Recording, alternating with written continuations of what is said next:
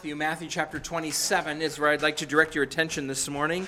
Matthew chapter 27, and as we have been walking through this book for the last couple of years, interrupted a little bit by COVID. We're in the last two chapters, which means we should only have 4 or 5 months left. So Matthew chapter 27, I'm just kidding. Matthew chapter 27, starting in verse 1, and I'm going to read from 1 to verse 32. Matthew chapter 27.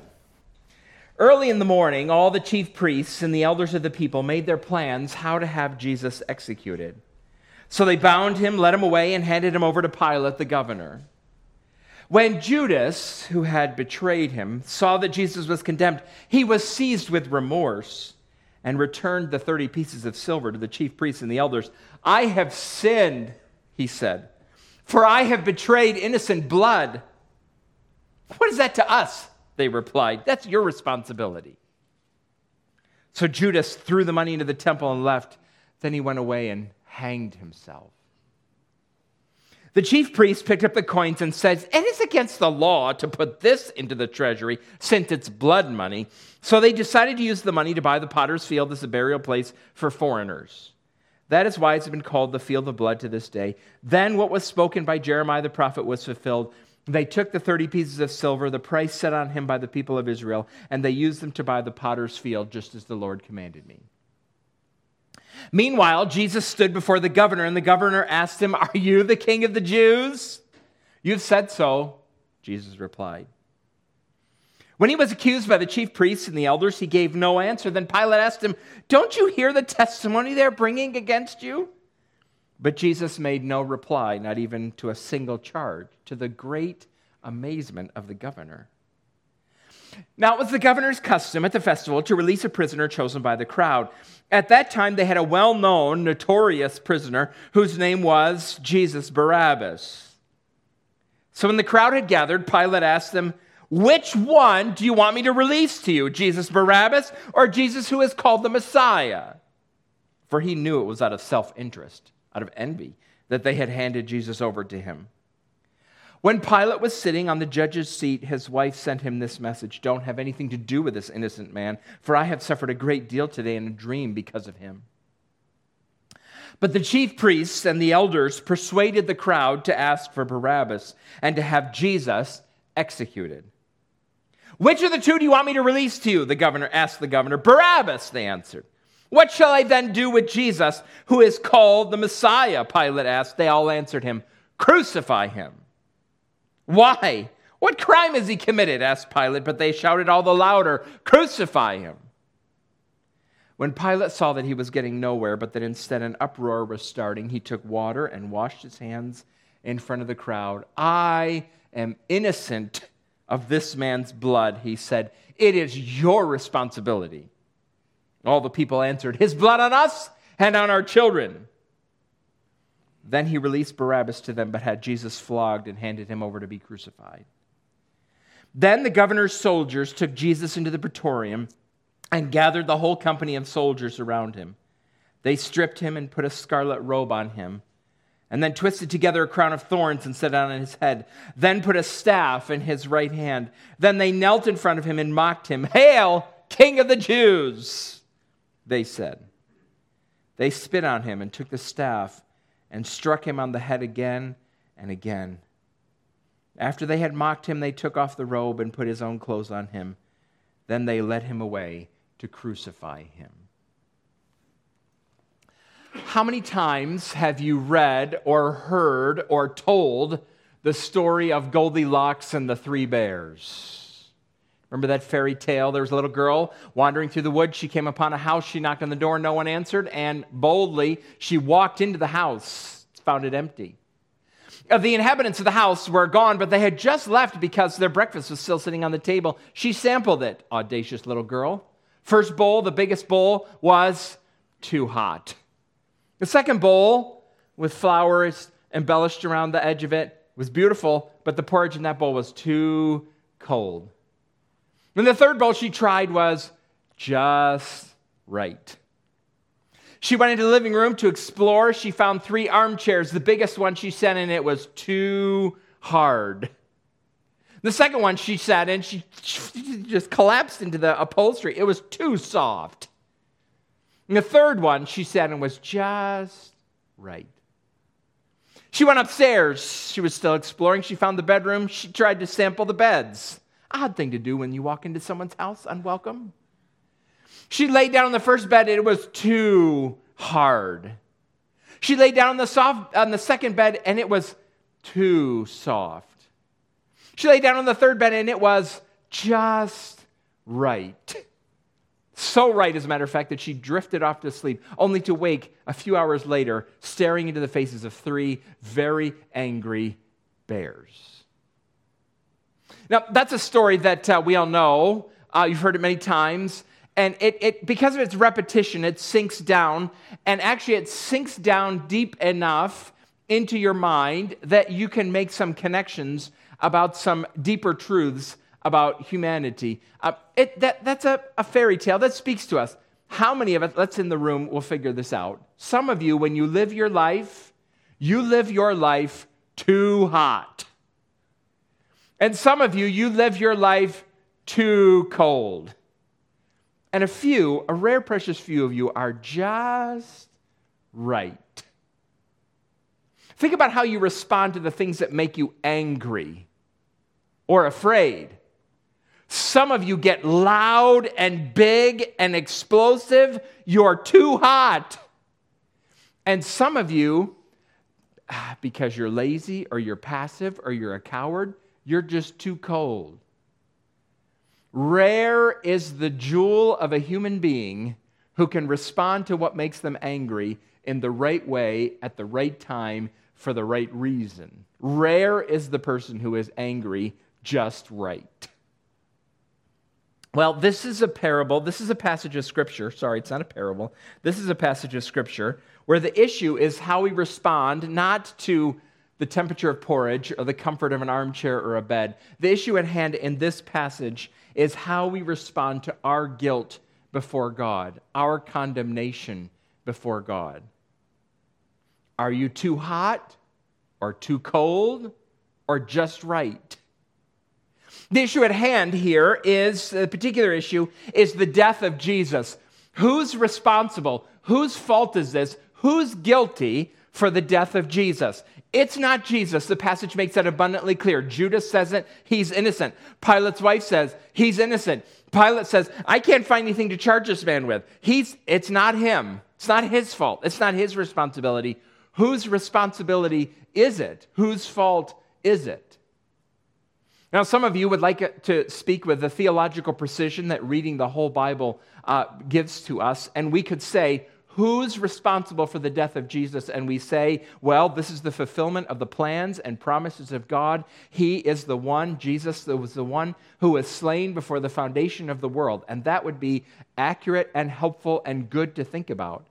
Except Matthew's attention here in Matthew 27 is not on God's plans and purposes in crucifying in the death of his son. Matthew's focus is on us. Who's responsible? Whose fault is it? Who's responsible for the death of Jesus? Chapter 27 tells us about a number of ways that a number of men and women mishandled their guilt before God. The Bible tells us that Jesus died for sinners. That's an indictment that we cannot escape, but it is a truth that is often mishandled. And this morning what I want to do is I want to think about 3 participants in this account and how they mishandled their guilt. It's instructive because we see here the ways in which we often mishandle our responsibility before God too. So let's think about these 3 participants. We'll start at the end with Pilate. And what strategy does Pilate use for responding to his condemnation before God? Denial. Denial. When Pilate is first introduced to us in verse 2, it calls him a governor. That's not quite the right word. The word translated governor here in my text is the Greek word from which we get our English word hegemony. Pilate was most specifically a prefect, and a prefect was a military man who was given responsibility over a particular province or area in the Roman Empire, a particularly troublesome province, and Judea was a troublesome province. Pilate has been the prefect of Judea since AD 26, when he was appointed to that position by the Emperor Tiberius. And by most accounts that we have of him outside of the Bible, Pilate was a shrewd, brutal man who was often in conflict with the Jewish leaders. He liked nothing better than to annoy those pretentious Jewish religious leaders. Now, in this scene, though, he appears to be unusually weak, unusually cowardly.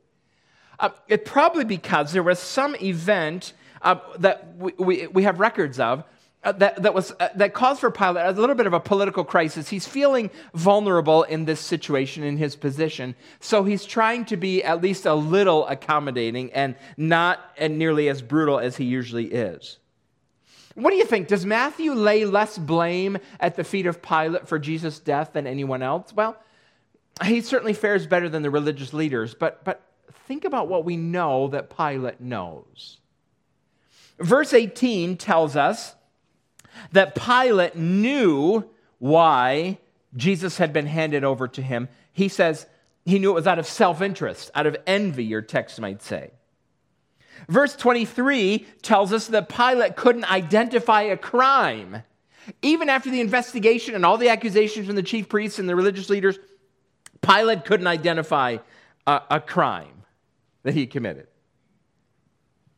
Verse 15 tells us that he tried to get out of sentencing Jesus to death. He tried to escape this using a custom that we have no records of outside of the Bible, but that seems like something reasonable. At holiday time, we'll release a prisoner. One prisoner is a symbolic token of Roman mercy. Pilate's plan here, he has a plan. He knows he has to do this. And his plan is to put before the people a choice between someone they're gonna hate and someone that they really should love. I mean, it's clear who they're gonna pick, right? Pilate is convinced. He puts Barabbas up there. Now, my translation says that Barabbas' first name is Jesus. Your translation might not say that. We're not sure if that's accurate and if that belongs, if his first name really was Jesus or not. It would be just like God to do something like that. It would be very providential for God to do that, but we're not sure. And Barabbas was well known, my translation says, yours might say notorious. He was an insurrectionist. He was committed to the violent overthrow of the Roman government. That was probably Pilate's mistake. Like, to Pilate, Barabbas is the bad guy trying to overthrow violently the Romans, but to some in the crowd, he probably was a little bit of a hero, freedom fighter. But violence is violence, and if we can get violence off the street, we're all going to be better. So he puts up Barabbas. Do you want Barabbas, or do you want Jesus? I mean, the guy who miraculously heals your children. Who do you want? He's hoping that they'll choose Barabbas or choose Jesus. And then, sorry, religious leaders, the crowd has spoken. Can't do anything about it. Right? He's trying to get out of this because he knows this isn't right. Now, we're supposed to see the broader significance in these events. Pilate did not, I'm sure. We're supposed to as we read the Gospel of Matthew. The scriptures tell us that on this Friday, 3 men were crucified, Jesus at the center, and then 2 other men with him. And because of the way our Bibles have been translated, we often talk about the two thieves, except the New Testament Gospels use the same word to describe those 2 men that it used to describe Barabbas, insurrectionists. It is highly likely that center cross had already been prepared and as actually Barabbas' cross. That Friday was Barabbas' execution day, and what happened in this account as history unfolds here, Jesus, the innocent one, took the cross of Barabbas, the guilty one. Jesus was Barabbas' substitute. We see that, and we see great significance in that, but Pilate probably wasn't thinking about that. He's just trying to get out of this, especially after the warning of his wife, have nothing to do with this innocent man, I have a dream about him. Dreams are important in Matthew. There's dreams at the beginning of Matthew. The wise men have dreams to protect Jesus, and then now this other Gentile woman has dreams about dedicated to protecting Jesus. Dreams are important in Matthew. And when Pilate, verse 24, sees that he's not getting anywhere, that he can't rescue Jesus, he can't talk them out of wanting Jesus executed, he washes his hands in front of the people and says, I'm innocent. And what do we say? We say, no, you're not. No, you're not. Pilate, we know too much. You're not innocent. We know that you're the one who had him flogged. That's what they do before crucifixion. It weakens the people. It makes their crucifixion shorter because crucifixion can take a long time. So if we flog them first, maybe they'll die sooner. Pilate, you had him flogged. We know that it was your soldiers in your house that mocked him and beat him. We know that you didn't stand up to the mob. You may try, Pilate, but you cannot deny your responsibility. You say, oh, I'm innocent. No, you're not. No, you're not. It's a strategy that many people adopt when it comes to their own condemnation before God. No, that's not me. Not me. Don't you know? Don't you know? After all, the Bible is, it has to be exaggerating when it talks about our condition before God. Frankly, it's sometimes impolite in the things that it says about us. It's mildly offensive when the Bible talks about who we are as people before God, created in His image, loved by Him, and yet falling so far short of His glory. That's a little offensive. I mean, I'm not that bad. The Bible devotes a fair amount of real estate arguing about our condition before God. When it talks to us about our guilt, our condemnation before Him, it talks about not just our actions, but our thoughts, our affections, the things that we love and the things that we hate. It talks about the good things that you should have done that you didn't do. It talks about our great treasonous behavior of dishonoring God. It makes you guilty before God not to give Him His due as Creator and Sovereign Lord of the universe. Fleming Rutledge is a British theologian and writer. Look what she says. She says, how do we measure the size of a fire? By the number of firefighters and fire engines sent to fight against it. How do we measure the seriousness of a medical condition? By the amount of risk the doctors take in prescribing dangerous antibiotics or surgical procedures. How do we measure the gravity of sin and the incomparable vastness of God's love for us?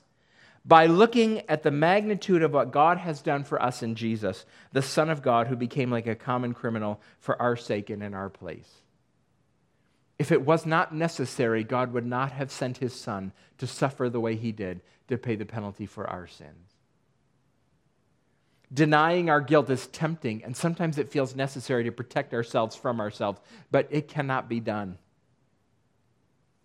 Now we move on to the religious leaders. And what strategy did they endeavor to deal with to respond to their guilt? The religious leaders tried distraction. That was their method, distraction.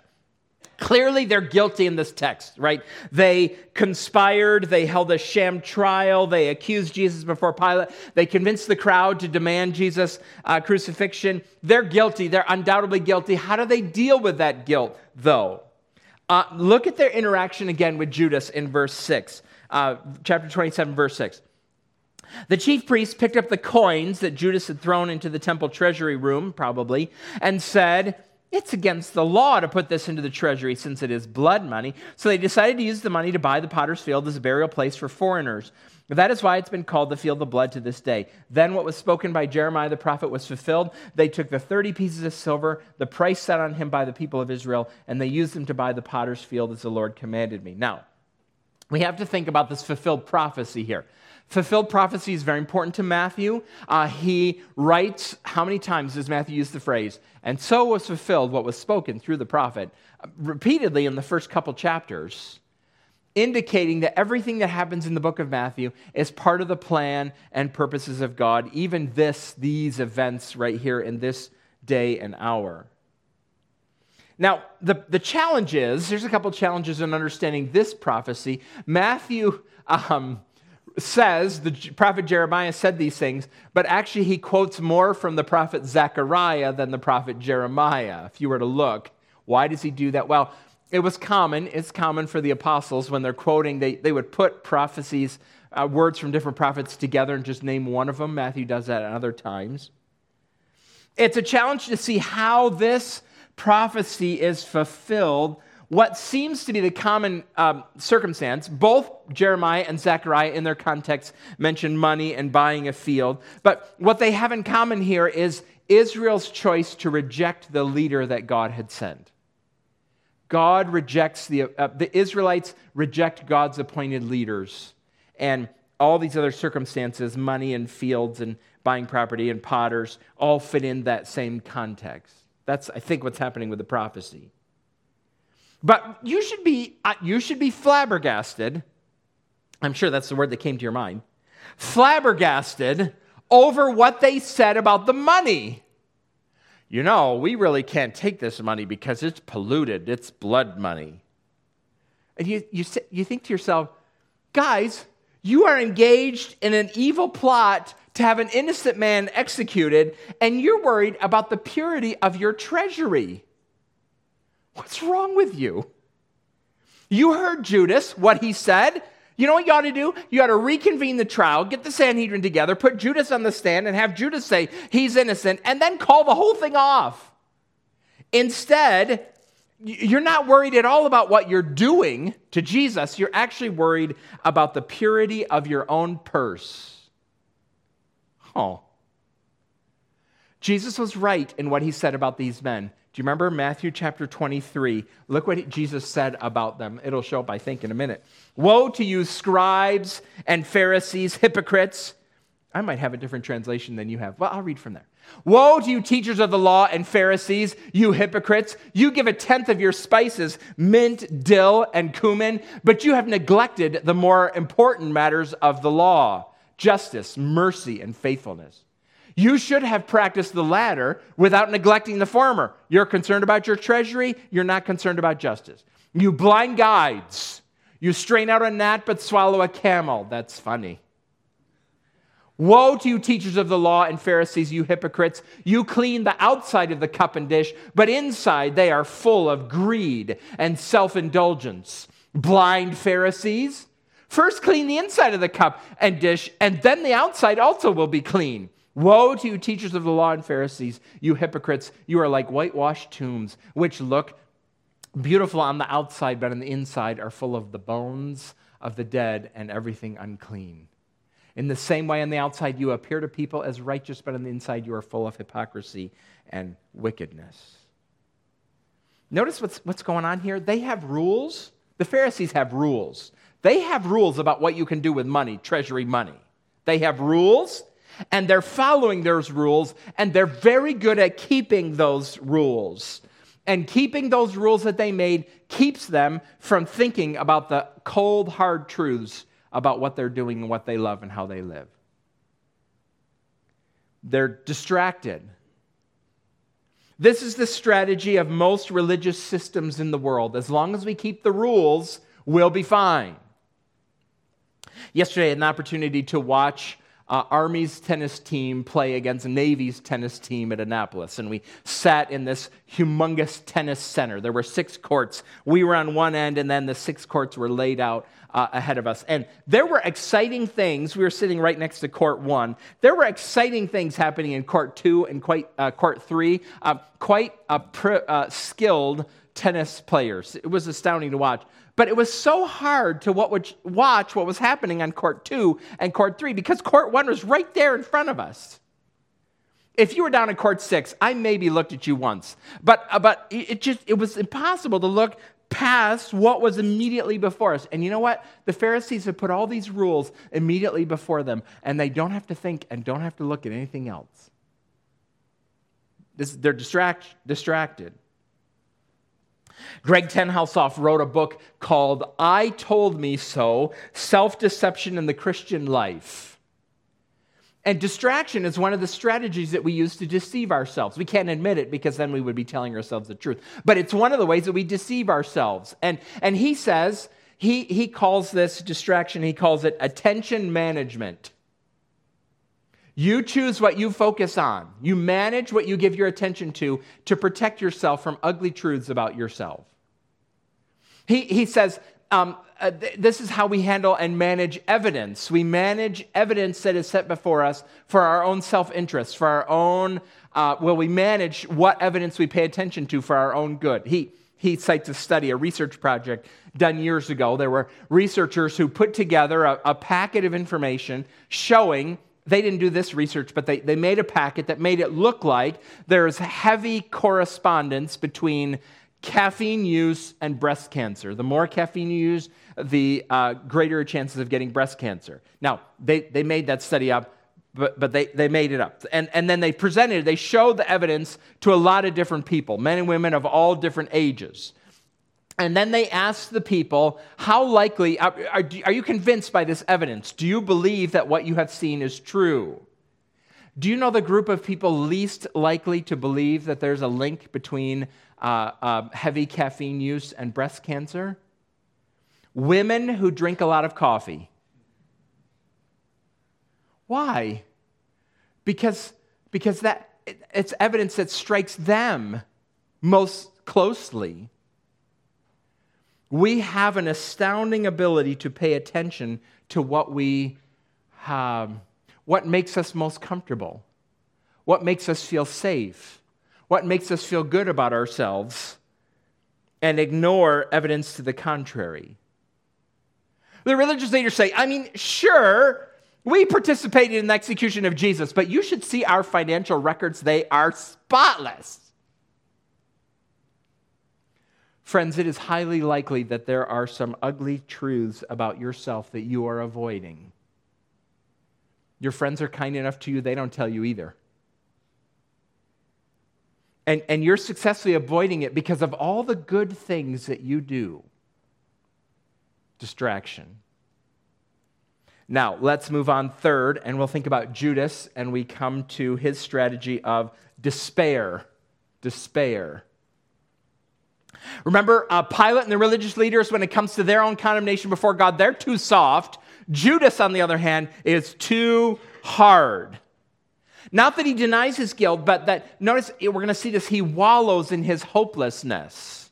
He wallows in hopelessness. Now, we have to address something that is really important in this text.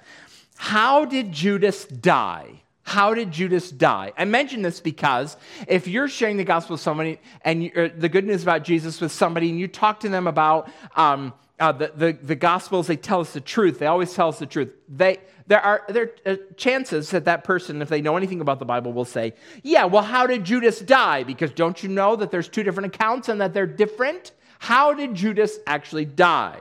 Can we trust the Bible? Matthew tells us here that Judas died because he hanged himself. But Luke, who wrote the Gospel of Luke and the book of Acts, in the book of Acts actually tells a story with a different set of circumstances. Let's look, Acts 1:18 and 19. With the payment he received for his wickedness, Judas bought a field. Now, Matthew tells us that the priests bought the field, And Acts tells us that Judas bought the field, but they bought it with Judas's money, so that's not difficult to overcome. But look what it says. In that field, there, he fell headlong, his body burst open, and all his intestines spilled out. If you ever have to teach a junior high boys Sunday school class, this is the story to choose, right? Okay. How exciting. His intestines spilled out. Everyone in Jerusalem heard about this, so they called that field in their language Akeldama, that is, field of blood. So how did Judas die? Did he hang himself, or did he fall and his intestines spilled out? Well, I don't think these accounts at all are impossible to reconcile. The most common answer to this that Christians have offered is that Matthew's correct in that Judas hung himself, but it's likely that Judas hung himself over a ravine, and he hung himself early in the morning, and then the sun rose, and there's that dead body hanging from that rope.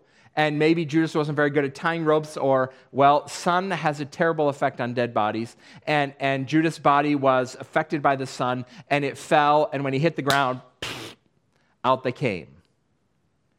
That is a reasonable explanation of why Matthew and Luke appear to have different accounts. Neither of them are very detailed about what happened. Matthew doesn't tell us what happened to Judas's body, and Luke doesn't say anything. He doesn't say anything that eliminates the possibility that Judas hung himself. So it's not irreconcilable differences. But Alistair Roberts says we should actually ask a different question. We should go beyond the question of are these different to why? Why did Matthew emphasize different things than Luke did, and why did Matthew tell the story here, and Luke told the story right near the death of Jesus, and Luke told the story of Judas, the account of Judas' death, right before the apostles replaced him on the 12? Why did they put him in different places, and why did they emphasize different things? Well, here's what Alistair Roberts says.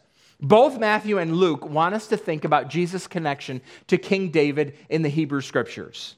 And Jesus is David's great-great-great-grandson. He is, his life in many ways parallels David's life. And in 2 Samuel chapter 15, it tells us that, the Bible tells us that King David's son, Absalom, rebelled against his father. And one of David's closest advisors, a man by the name of Ahithophel, joined David in his rebellion against David. The rebellion in the course of time fell apart, and Absalom's forces were defeated, and Ahithophel, when he saw what was happening, went home and hung himself. One of the only occasions in the Bible of hanging besides Judas. Absalom was riding his donkey through a forest, and his hair got caught in a tree, and he was hanging from a tree and died when they came upon him and stabbed him. So, in this scene in King David's life, there are two men hanging from trees, both dead. One of them a traitor, Ahithophel, and one of them a faithless son named Absalom who rebelled against his father. Now compare that with what happens here in this scene in Matthew chapter 27. There are two men hanging on trees. One of them a traitor, Judas, who hung himself, and then the Lord Jesus. Not a faithless son, but the faithful son of David, who dies in obedience to his father. You're supposed to see that in the book of Matthew and think about this. Now, Luke emphasizes something a little bit different. He wants us to think about David for a different reason. David decided, 2 Samuel tells us, that David decided during this conflict with Absalom that he was going to replace his general, the general of his troops, a man by the name of Joab. And so David appoints Amasa. Amasa, you're going to be the general, the leader of my troops, and I'm going to fire Joab. Joab doesn't want to be out of a job. So one day he sees Amasa, and he welcomes Amasa. He kisses Amasa, and while he's hugging him and kissing him, he pulls a knife out and stabs Amasa in the stomach and splits him open, and Amasa falls to the ground and his intestines fall out. It's one of the only places in the Bible besides Acts 1 where someone's intestines falls out of the ground. David, before he dies, meets with King Solomon, and he says to King Solomon, listen, Solomon, you're going to be king after me. I'm about to die. Joab has got to be replaced. He's treacherous. You've got to replace him with somebody else. Solomon does. He replaces Joab, and then the spirit of wisdom comes down upon Solomon, and then what does Solomon do? He builds the temple. All right, now we go to the book of Acts. What happens? There's a man whose intestines spill out. He's associated with a betraying kiss. And what do the disciples decide to do? They decide, the treacherous one has to be replaced. So they replace him with Matthias in Acts chapter 1. What happens next? Acts chapter 2, the Spirit descends, and what happens? By the Spirit, they build the people of God in the Bible called the temple. See, why do Matthew and Luke tell these accounts differently? The gospel writers are not foolish men. They're not confused. They are, the Bible is written on repeated patterns. And the different aspects of this account are not a contradiction, but they're a theologically shaped response to these historical events.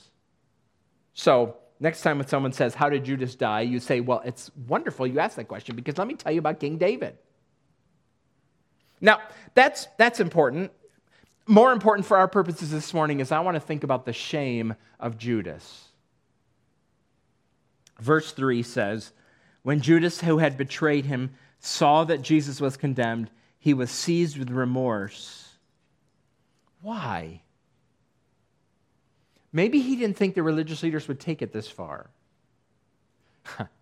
More cynically, maybe he's upset that he only got 30 pieces of silver for something that they were going to do so nefariously. And his response to his remorse is commendable in some ways, but it is lacking in other significant ways. He confesses his sin, verse 4, I've sinned. And he tries to make amends. But what's missing in Judas's life at this point in time? He didn't turn to God. There's no accounting in Judas's life for God's mercy, no accounting in Judas's life for God's grace. Judas has no Savior. He's remorseful, but it misses the mark. The Apostle Paul tells us that there is a sort of sorrow that is worldly and not godly. And look what Paul said in 2 Corinthians 7:10. Godly sorrow brings repentance that leads to salvation and leaves no regret, but worldly sorrow brings death. We have to think of the contrast between Peter and Judas at this point in time. Both Peter and Judas committed grievous sins. We don't know much about Peter's response except he wept bitterly. But we can see some of Peter's attitude in John chapter 21. Now, John chapter 21 describes a scene after the resurrection between Jesus and Peter. And it's not the first time that Jesus has seen Peter, but notice Peter's response to Jesus. What does Peter, the denier, do when he sees Jesus? Look at John chapter 21, verse 2. It says, Simon Peter, Thomas, also known as Didymus, Nathanael from Cana in Galilee, the sons of Zebedee, and two other disciples were together. I'm going out to fish, Simon Peter told them, and they said, we'll go with you. So they went out and got into the boat, but that night they caught nothing. Early in the morning, Jesus stood on the shore, but the disciples did not realize that it was Jesus. He called out to them, friends, haven't you any fish? No, they answered. He said, throw your net on the right side of the boat and you will find some. When they did, they were unable to haul the net in because of the large number of fish. That's Jesus' calling card, apparently, with the disciples. Remember, the Bible's filled with patterns, repeated patterns. Jesus has done a miracle like this before, and he does it now. And then, verse 7, then the disciple whom Jesus loved said to Peter, it's the Lord. As soon as Simon Peter heard him say, it's the Lord, he wrapped his outer garment around him, for he'd taken it off, and jumped into the water. The other disciples followed in the boat, towing the net full of fish, for they were not far from shore, about 100 yards. This is a comical story in many ways. Peter shirking work, right? But notice, it's Jesus, and boom, in the water he goes, and to the shore. He has got to get to Jesus. He must run, he doesn't run, swim to Jesus. To Jesus is where he must go. And contrast that with Judas. He's so consumed by his own guilt that he has no Savior to think of. There's no room in his mind and his heart for God's mercy or God's grace. All he has is his own despair.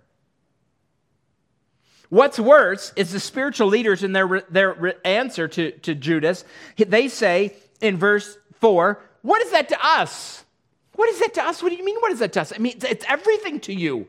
You're the one who paid Judas. You're the one who conspired. You're the one who's handing Judas over to Pilate. It's everything to you. You're not innocent in this. And then they say, that's your responsibility.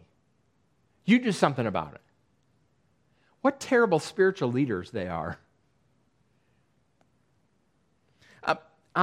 Here is a picture of how some of your own minds work when you are confronted with your guilt, your own guilt. You agree wholeheartedly with what the Bible says about you. I have sinned. But you counsel yourself, and the only response to, I have sinned, is, that's your responsibility. That's your fault. It's all on you. It's all about you and what you've done, and you have no help, and you have no cross, and you have no Christ. Judas takes his own life. This is not a passage of Scripture that we would use to talk about suicide. Suicide is not an unforgivable sin.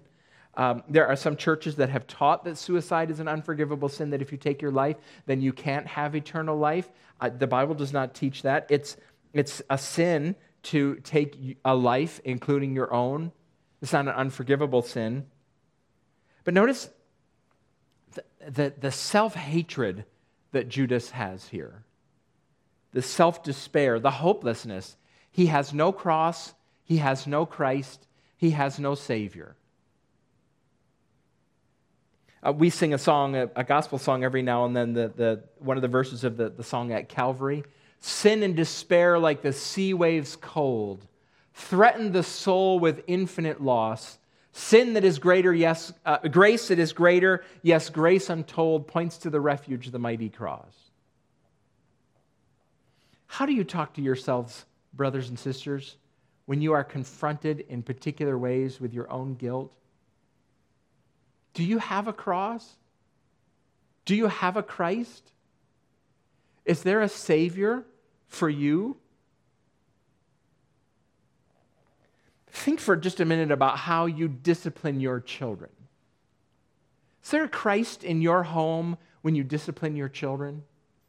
It's hard to remember this because sometimes you get so mad. They make you so angry. Sometimes, do you focus so clearly on their guilt that you give them nothing but despair? I remember having puppies come into our house when I was a little kid. We had puppies that would come, and there was debates in the literature about how to housebreak a dog. One rule of thumb was that if your dog has an accident in the kitchen, you're supposed to take that puppy's head and point it down into its own mess and say, look what you did. No, no, no. Shame on you. And then there's other bits of advice that say, no, don't do that. Don't shame your dog. Instead, when your dog successfully does its business outside, you're supposed to praise the dog lavishly. Because dogs are to be praised and not to be shamed. How about in your house?